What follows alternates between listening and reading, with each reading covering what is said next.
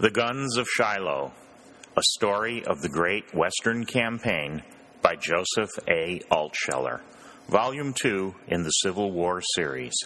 Produced by Civil War Audio at civilwar.builtwithflash.com. Read by John Burzes. Chapter 16, The Fierce Finish of Shiloh. Dick, who had been lying under cover just behind the crest of one of the low ridges, suddenly heard the loud beating of his heart. He did not know, for a moment or two, that the sound came so distinctly because the mighty tumult which had been raging around him all day had ceased, as if by a concerted signal. Those blinding flashes of flame no longer came from the forest before him.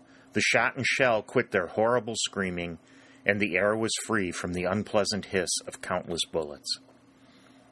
He stretched himself a little and stood up. The lads all around him were standing up, and were beginning to talk to each other in the high-pitched, shouting voices that they had been compelled to use all day long, not yet realizing to the full that the tumult of the battle had ceased. The boy felt stiff and sore in every bone and muscle, and although the cannon and rifles were silent, there was still a hollow roaring in his ears. His eyes were yet dim from the smoke, and his head felt heavy and dull. He gazed vacantly at the forest in front of him, and wondered dimly why the Southern army was not still there, attacking, as it had attacked for so many hours. But the deep woods were silent and empty. Coils and streamers of smoke floated about among the trees, and suddenly a gray squirrel hopped out of a bough and began to chatter wildly. Dick, despite himself, laughed, but the laugh was hysterical. He could appreciate the feelings of the squirrel, which probably had been imprisoned in a hollow in the tree all day long, listening to this tremendous battle, and squirrels were not used to such battles.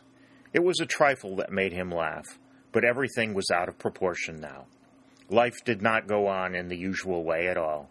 The ordinary occupations were gone, and people spent most of their time trying to kill one another. He rubbed his hands across his eyes and cleared them of the smoke.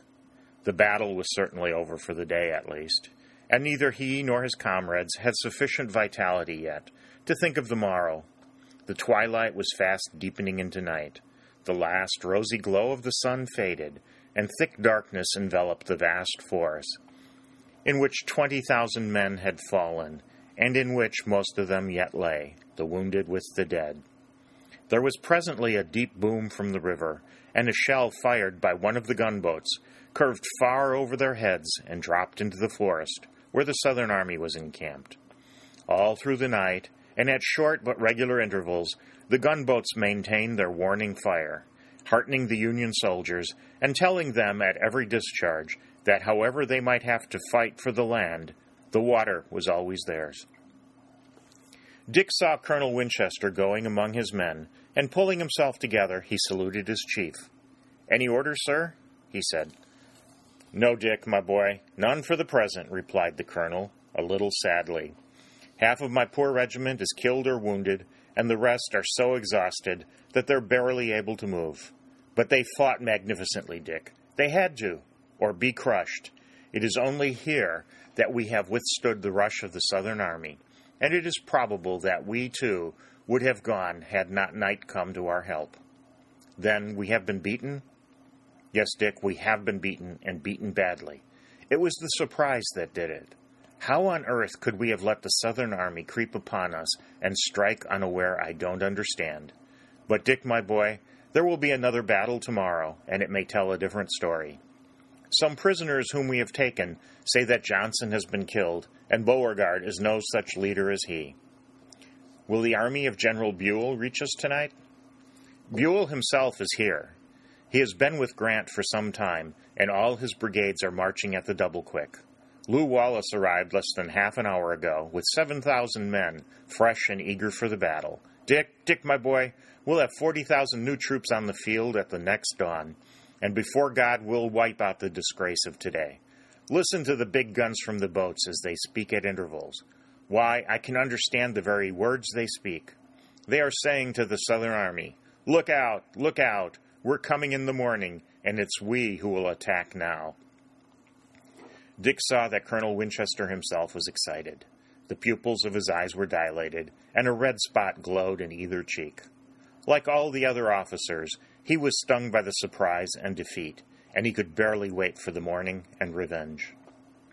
Colonel Winchester walked away to a council that had been called, and Dick turned to Pennington and Warner, who were not hurt, save for slight wounds. Warner had recovered his poise, and was soon as calm and dry as ever. "Dick," he said, "we're some distance from where we started this morning. There's nothing like being shoved along when you don't want to go. The next time they tell me there's nothing in a thicket, I expect to search it and find a rebel army at least 100,000 strong, right in the middle of it." "How large do you suppose the Southern army was?" asked Pennington. "I had a number of looks at it," replied Warner, "and I should say from the way it acted that it numbered at least 3 million men. I know that at times not less than 10,000 were aiming their rifles at my own poor and unworthy person. What a waste of energy for so many men to shoot at me all at once. I wish the Johnnies would go away and let us alone." The last words were high-pitched and excited. His habitual self-control broke down for a moment, and the tremendous excitement and nervous tension of the day found vent in his voice. But in a few seconds he recovered himself and looked rather ashamed. "Boys," he said, "I apologize." "You needn't," said Pennington. "There have been times today when I felt brave as a lion, and lots of other times I was scared most to death. It would have helped me a lot then if I could have opened my mouth and yelled at the top of my voice." Sergeant Daniel Whitley was leaning against a stump, and while he was calmly lighting a pipe, he regarded the three boys with a benevolent gaze. "None of you need be ashamed of being scared," he said. "I've been in a lot of fights myself, though all of them were mere skirmishes when put alongside of this, and I've been scared a heap today. I've been scared for myself, and I've been scared for the regiment, and I've been scared for the whole army, and I've been scared on general principles. But here we are, alive and kicking, and we ought to feel powerful thankful for that." "We are," said Dick. Then he rubbed his head as if some sudden thought had occurred to him. "What is it, Dick?" asked Warner. "I've realized all at once I'm tremendously hungry." "The Confederates broke up our breakfast. We never had time to think of dinner, and now it's nothing to eat." "Me too," said Pennington. "If you were to hit me in the stomach, I'd give back a hollow sound like a drum. Why don't somebody ring the supper bell?" But fires were soon lighted along their whole front, and provisions were brought up from the rear and from the steamers. The soldiers, feeling their strength returning, ate ravenously. They also talked much of the battle. Many of them were yet under the influence of hysterical excitement. They told extraordinary stories of the things that they had seen and done, and they believed all they told were true. They ate fiercely, at first almost like wolves, but after a while they resolved into their true state as amiable young human beings and were ashamed of themselves. All the while, Buell's Army of the Ohio was passing over the river and joining Grant's Army of the Tennessee. Regiment after regiment and brigade after brigade crossed. The guns that Nelson had been forced to leave behind were also brought up and were taken over with the other batteries. While the shattered remnants of the Army of the Tennessee were resting, the fresh Army of the Ohio was marching by it in the late hours of the night in order to face the Southern foe in the morning. The Southern Army itself lay deep in the woods from which it had driven its enemy. Always the assailant through the day, its losses had been immense. Many thousands had fallen, and no new troops were coming to take their place. Continual reinforcements came to the north throughout the night. Not a soldier came to the south. Beauregard, at dawn, would have to face twice his number, at least half of whom were fresh troops. Another conference was held by the Southern generals in the forest, but now the central figure, the great Johnson, was gone. The others, however, summoned their courage anew and passed the whole night arranging their forces, cheering the men, and preparing for the morn. Their scouts and skirmishers kept watch on the northern camp, and the Southerners believed that while they had whipped only one army the day before, they could whip two on the morrow. Dick and his friends, meanwhile, were lying on the earth, resting, but not able to sleep. The nerves, drawn so tightly by the day's work, were not yet relaxed wholly. A deep apathy seized them all. Dick, from a high point on which he lay, saw the dark surface of the Tennessee and the lights on the puffing steamers as they crossed. His mind did not work actively now, but he felt that they were saved. The deep river, although it was on their flank, seemed to flow as a barrier against the foe, and it was, in fact, a barrier more and more, as without its command, the Second Union Army could never have come to the relief of the First. Dick, after a while, saw Colonel Winchester and other officers near him. They were talking of their losses. They gave the names of many generals and colonels who had been killed. Presently they moved away, and he fell into an uneasy sleep, or rather doze, from which he was awakened after a while by a heavy rumbling sound of a distant cannonade. The boy sprang up, wondering why anyone should wish to renew the battle in the middle of the night, and then he saw it was no battle. The sound was thunder rolling heavily on the southern horizon, and the night had become very dark. Vivid flashes of lightning cut the sky, and a strong wind rushed among the trees. Heavy drops of water struck him in the face, and then the rain swept down. Dick did not seek protection from the storm, nor did any of those near him. The cool drops were grateful to their faces after the heat and strife of the day. Their pulses became stronger, and the blood flowed in a quickened torrent through their veins. They let it pour upon them, merely seeking to keep their ammunition dry. 10,000 wounded were yet lying untouched in the forest, but the rain was grateful to them too. When they could, they turned their fevered faces up to it, that it might beat upon them and bring grateful coolness. Deep in the night, a council, like that of the Southern generals, was held in the Northern camp also. Grant, his face an expressionless mask, presided, and said but little. Buell, Sherman, McClernand, Nelson, Wallace, and others were there, and Buell and Sherman, like their chief, spoke little. The three men upon whom most rested were very taciturn that night, but it is likely that extraordinary thoughts were passing in the minds of every one of the three. Grant, after a day in which any one of a dozen chances would have wrecked him, must have concluded that in very deed and truth he was the favorite child of fortune. When one is saved again and again from the very verge, he begins to believe that failure is impossible, and in that very belief lies the greatest guard against failure. It is said of Grant that in the night after his great defeat around the church of Shiloh, he was still confident that he told his generals they would certainly win on the morrow, and he reminded them that if the Union Army had suffered terribly, the Southern Army must have suffered almost equally so, and would face them at dawn with numbers far less than their own. He had not displayed the greatest skill, but he had shown the greatest moral courage, and now, on the night between battles, it was that quality that was needed most. Dick, not having slept any the night before, and having passed through a day of fierce battle, was overcome after midnight, and sank into a sleep that was mere lethargy. He awoke once before dawn and remembered, but vaguely, all that had happened. Yet he was conscious that there was much movement in the forest. He heard the tread of many feet, the sound of commands, the neigh of horses, and the rumbling of cannon wheels. The Army of the Ohio was passing to the exposed flank of the Army of the Tennessee, and at dawn it would all be in line. He also caught flitting glimpses of the Tennessee, and of the steamers loaded with troops still crossing, and he heard the boom of the heavy cannon on the gunboats, which still, at regular and short intervals, sent huge shells curving into the forest toward the camp of the Southern Army. He also saw near him Warner and Pennington sound asleep on the ground, and then he sank back into his own lethargic slumber. He was awakened by the call of a trumpet, and as he rose, he saw the whole regiment, or rather what was left of it, rising with him.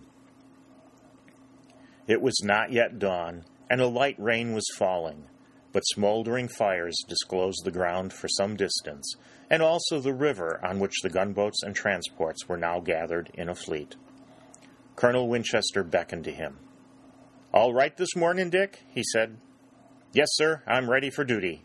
"And you, Warner, Pennington, you also?" "We are, sir," they replied together. "Then keep close beside me. I don't know when I may want you for a message. Daybreak will be here in half an hour. The entire Army of the Ohio, led by General Buell in person, will be in position then or very shortly afterward, and a new, and we hope, a very different battle will begin." Food and coffee were served to the men, and while the rain was still falling, they formed in line and awaited the dawn. The desire to retrieve their fortunes was as strong among the farmer lads as it was among the officers, who took care to spread out among them the statement that Buell's army alone was as numerous as the Southern force, and probably more numerous, since their enemy must have sustained terrible losses. Thus they stood patiently, while the rain thinned, and the sun at last showed a red edge through floating clouds. They waited yet a while longer, and then the boom of a heavy gun in the forest told them that the enemy was advancing to begin the battle afresh. Again it was the Southern army that attacked, although it was no surprise now. Yet Beauregard and his generals were still sanguine of completing the victory.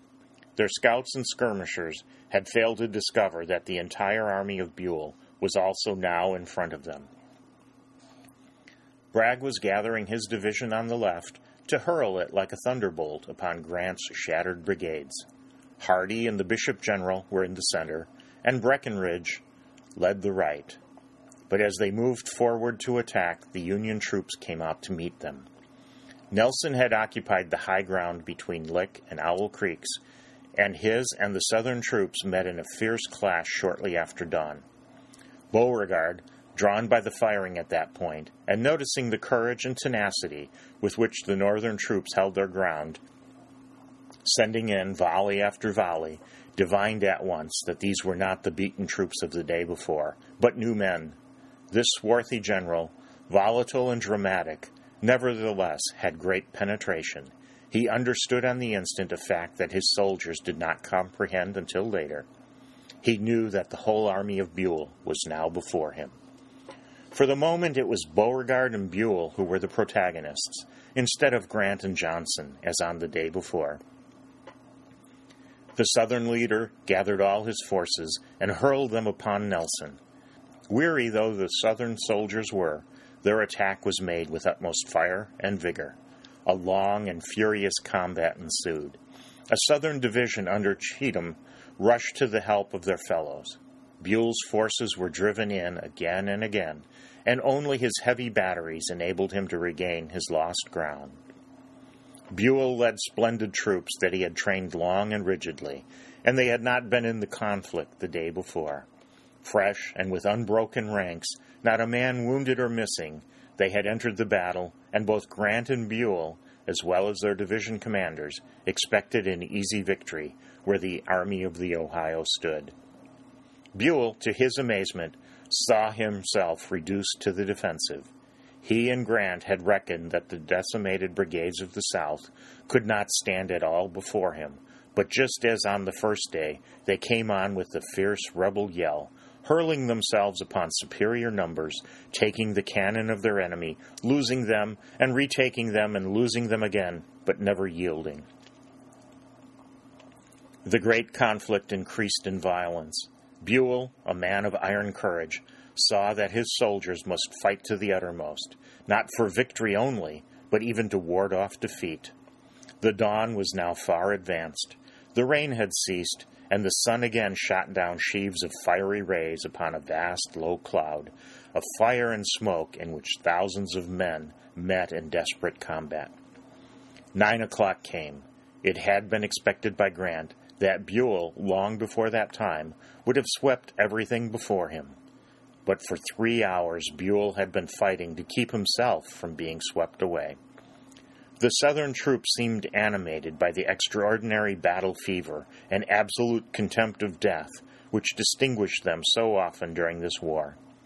Buell's army was driven in on both flanks, and only the center held fast.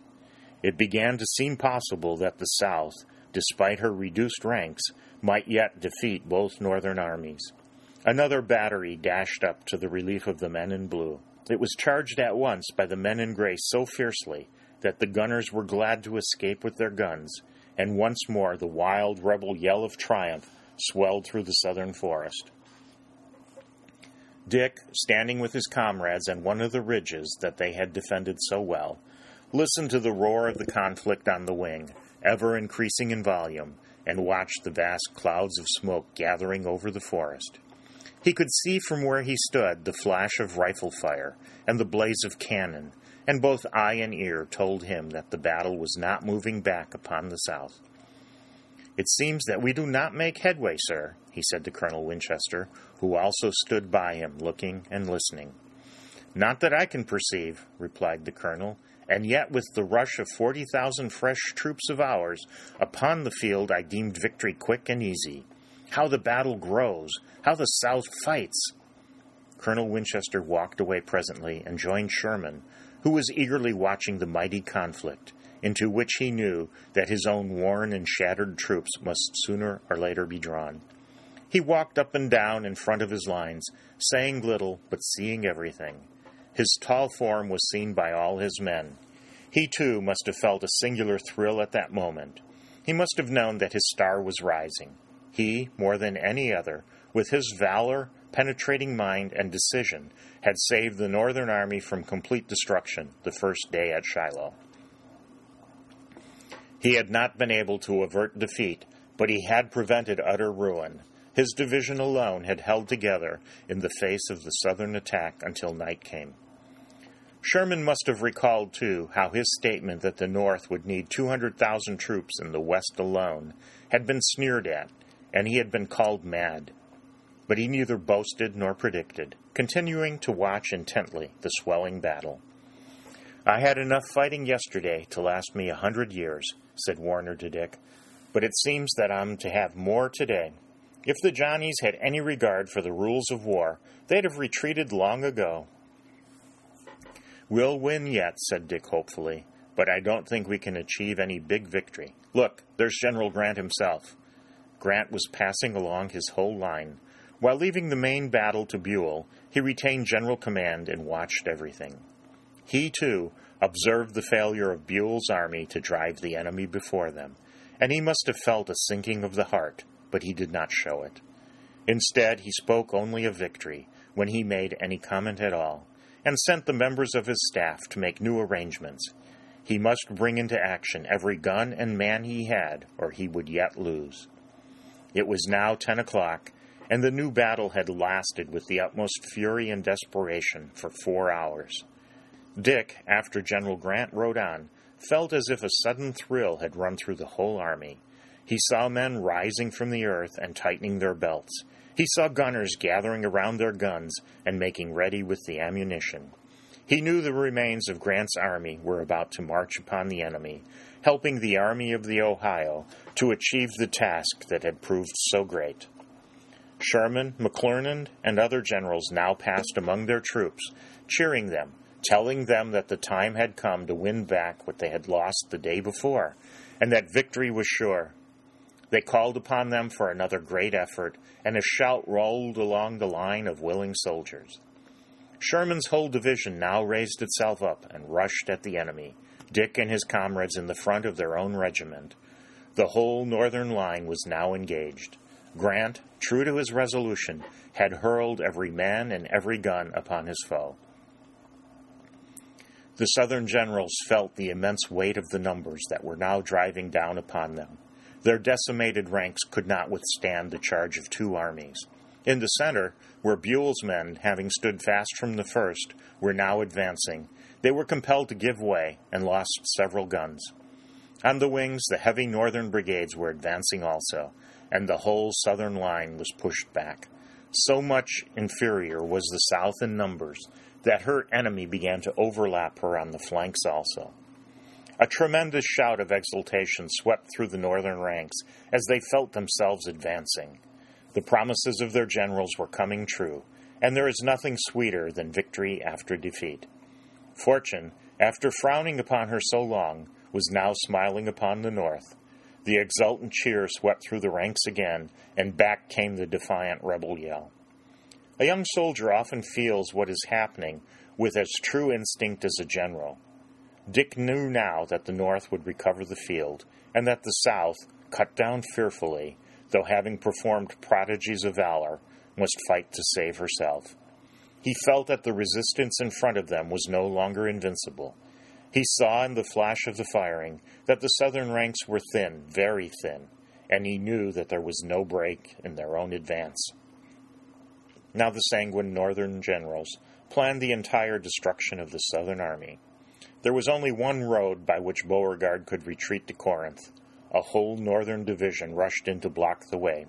Sherman, in his advance, came again to the ground around the little Methodist chapel of Shiloh, which he had defended so well the day before, and crowded his whole force upon the Southern line at that point. Once more, the primitive church in the woods looked down upon one of the most sanguinary conflicts of the whole war. If Sherman could break through the Southern line here, Beauregard's whole army would be lost. But the Southern soldiers were capable of another and a mighty effort.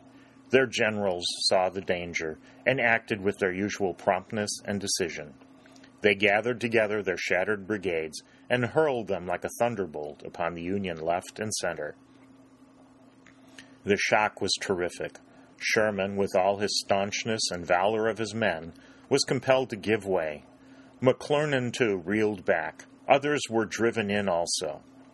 Whole brigades and regiments were cut to pieces or thrown in confusion. The Southerners cut a wide gap in the Northern army, through which they rushed in triumph, holding the Corinth road against every attack and making their rear secure. Sherman's division, after its momentary repulse, gathered itself anew, and, although knowing now that the Southern army could not be entramped, drove again with all its might upon the positions around the church. They passed over the dead of the day before, and gathered increasing vigor as they saw that the enemy was slowly drawing back. Grant reformed his line, which had been shattered by the last fiery and successful attack of the South. Along the whole long line the trumpets sang the charge, and brigades and batteries advanced. But the end of Shiloh was at hand. Despite the prodigies of valor performed by their men, the Southern generals saw that they could no longer hold the field. The junction of Grant and Buell, after all, had proved too much for them. The bugles sounded the retreat, and reluctantly they gave up the ground which they had won with so much courage and daring. They retreated rather as victors than defeated men, presenting a bristling front to the enemy until their regiments were lost in the forest, and beating off every attempt of skirmishers or cavalry to molest them. It was the middle of the afternoon when the last shot was fired, and the Southern army, at its leisure, resumed its march toward Corinth, protected on the flanks by its cavalry, and carrying with it the assurance that, although not victorious over two armies, it had been victorious over one, and had struck the most stunning blow yet known in American history. When the last of the Southern regiments disappeared into the deep woods, Dick and many of those around him sank exhausted upon the ground. Even had they been ordered to follow, they would have been incapable of it. Complete nervous collapse followed such days and nights as those through which they had passed. Nor did Grant and Buell wish to pursue. Their armies had been too terribly shaken to make another attack. Nearly 15,000 of their men had fallen, and the dead and wounded still lay scattered widely through the woods. The South had lost almost as many. Nearly a third of her army had been killed or wounded in the battle, and yet they retired in good order, showing the desperate valor of these sons of hers. The double army which had saved itself, which had yet been unable to destroy its enemy, slept that night in the recovered camp. The generals discussed in subdued tones their narrow escape, and the soldiers, who now understood very well what had happened, talked of it in the same way. "We knew that it was going to be a big war," said Dick, "but it's going to be far bigger than we thought." "And we won't make that easy parade down to the Gulf," said Warner. "I'm thinking that a lot of lions are in the path." "But we'll win," said Dick. "In the end, we'll surely win." Then, after dreaming a little with his eyes open, he fell asleep, gathering new strength for mighty campaigns yet to come. This concludes The Guns of Shiloh. Be sure to watch for the next book in the series, the Civil War series, by Joseph A. Altsheler. The next one is titled The Scouts of Stonewall, the story of the Great Valley Campaign, and reverts to the southern side and is concerned with the fortunes of Harry Kenton and his friends, whom we met in the Guns of Bull Run.